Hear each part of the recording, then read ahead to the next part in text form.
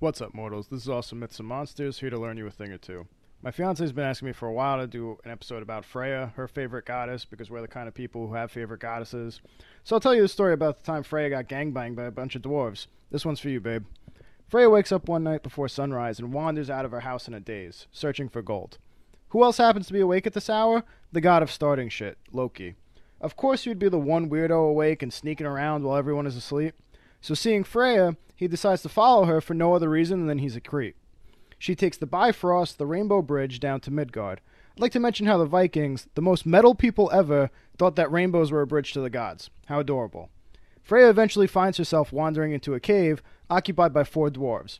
Alfrig, Dvalin, Burling, and Grer. They're hard at work, and at their forge, crafting the necklace Brisingamen. When Freya sees it, she decides she absolutely needs to have it. It's the most beautiful piece of jewelry that anyone has ever seen ever. She has to buy it from them, offering far more than it's worth in gold and silver. Dwarves tell her that they have no need for gold or silver. She asks them to name any price, so they huddle together to discuss. Worth pointing out here that Freya, as a goddess of love and sex, is a total dime piece. Beings all across the 9 realms have tried to get into her pants. Both the giant who built the walls of Asgard and the one who stole Thor's hammer tried getting her as a bride while making deals with the gods. I've covered both those stories in previous episodes. They're dope. Go check them out after this one. The dwarves have a much more short-term goal in mind, though. They each want a one-night stay in Pound Town. Freya's like, even Grer? And they're like, oh, especially Grer. Freya weighs the options. She's giving up 4 nights of her immortal life, which has roughly infinite nights. And in exchange, she gets the necklace literally forever due to the whole immortality thing. Which, to be fair to her, is like really good math. When you have infinite of a resource, why not trade some willy-nilly? So she gives each dwarf what they want and spends 4 days and nights in the cave. I'm not sure what the rules are, but I'm willing to bet butt stuff was on the table. You're not paying the greatest necklace in the universe for fucking missionary. Now, who had followed Freya and was watching from the shadows the whole time? Yeah, Loki is still there watching her get her freak on. He decides to leave just before she does and goes tattling to Odin about what happened. And Odin is pissed. Sometimes Odin's wife is Frigg, sometimes it's Freya, sometimes he loves Freya. No matter the situation, it did not make Odin happy. He tells Loki that he has to break into Freya's house at night and steal the necklace. And Loki's like, whoa. I may have followed her and ran to tell you and just jammed my nose in other people's business where it doesn't belong, but I don't want to be involved. Odin did not take no for an answer. You just can't argue with the head honcho. So Loki sneaks off to Freya's house to try and break in, and he's totally at a loss. The door is locked, and he's like, well, I guess I should just give up. This is impossible. Then he remembers that he broke into Thor's house and is like, oh, right, yeah, the shape-shifting thing that I can do, that I do all the time. He turns into a fly, and he finds the tiniest crack in the roof to sneak in.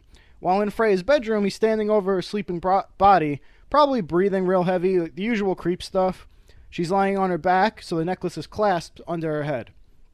Loki turns himself into a flea and stings her cheek, causing her to roll over. He then turns back into a man and undoes the necklace. Then he just leaves through the front door because he used up all of his sneakiness for the day. Freya wakes up and finds that not only is her necklace missing, but also her door was left wide open, and she instantly knows who did it. She's like, oh, it's gotta be Loki. It's only ever Loki, but Loki's a bit of a bitch and isn't dumb enough to cross me on his own. Odin definitely told him to do it. She put the puzzle pieces together in no time. So she storms over to Odin's hall and is like, give me back my necklace. How dare you debase yourself like this? I was like, I'm not going to take morality lessons from a dwarf hooker. She demands her necklace back, and he agrees on one condition. It's important to note here that Freya isn't only the goddess of love and lust. She's also a war goddess. Half of warriors who die in battle go to Valhalla, which belongs to Odin, but the other half go to Folkvanger, which belongs to Freya. She's a certifiable badass who will lead an army of fallen warriors during Ragnarok. Odin asks her to start a war in the mortal realm. Just fuck shit up. He wants 2 kings, each with 10 kings backing them, all to fight. Oh, and also a little thing, no big deal, but no one's allowed to die. Just whenever you get slain, immediately resurrected to come back and keep fighting. Something about letting the mortals rip each other apart. Like, come on, man. You were supposed to be the good god. What happened, Odin? Like, who hurt you? This leads to Freya starting a 130-year-long war on Midgard because she really wanted her fucking necklace back. She had sex with Grer, after all. She earned it. So that was the episode about Freya and a gangbang. If you like the story, like and subscribe. Maybe tell a friend. Leave a comment about what you'd like to hear in future episodes. And I also have an Instagram where I post memes about mythology.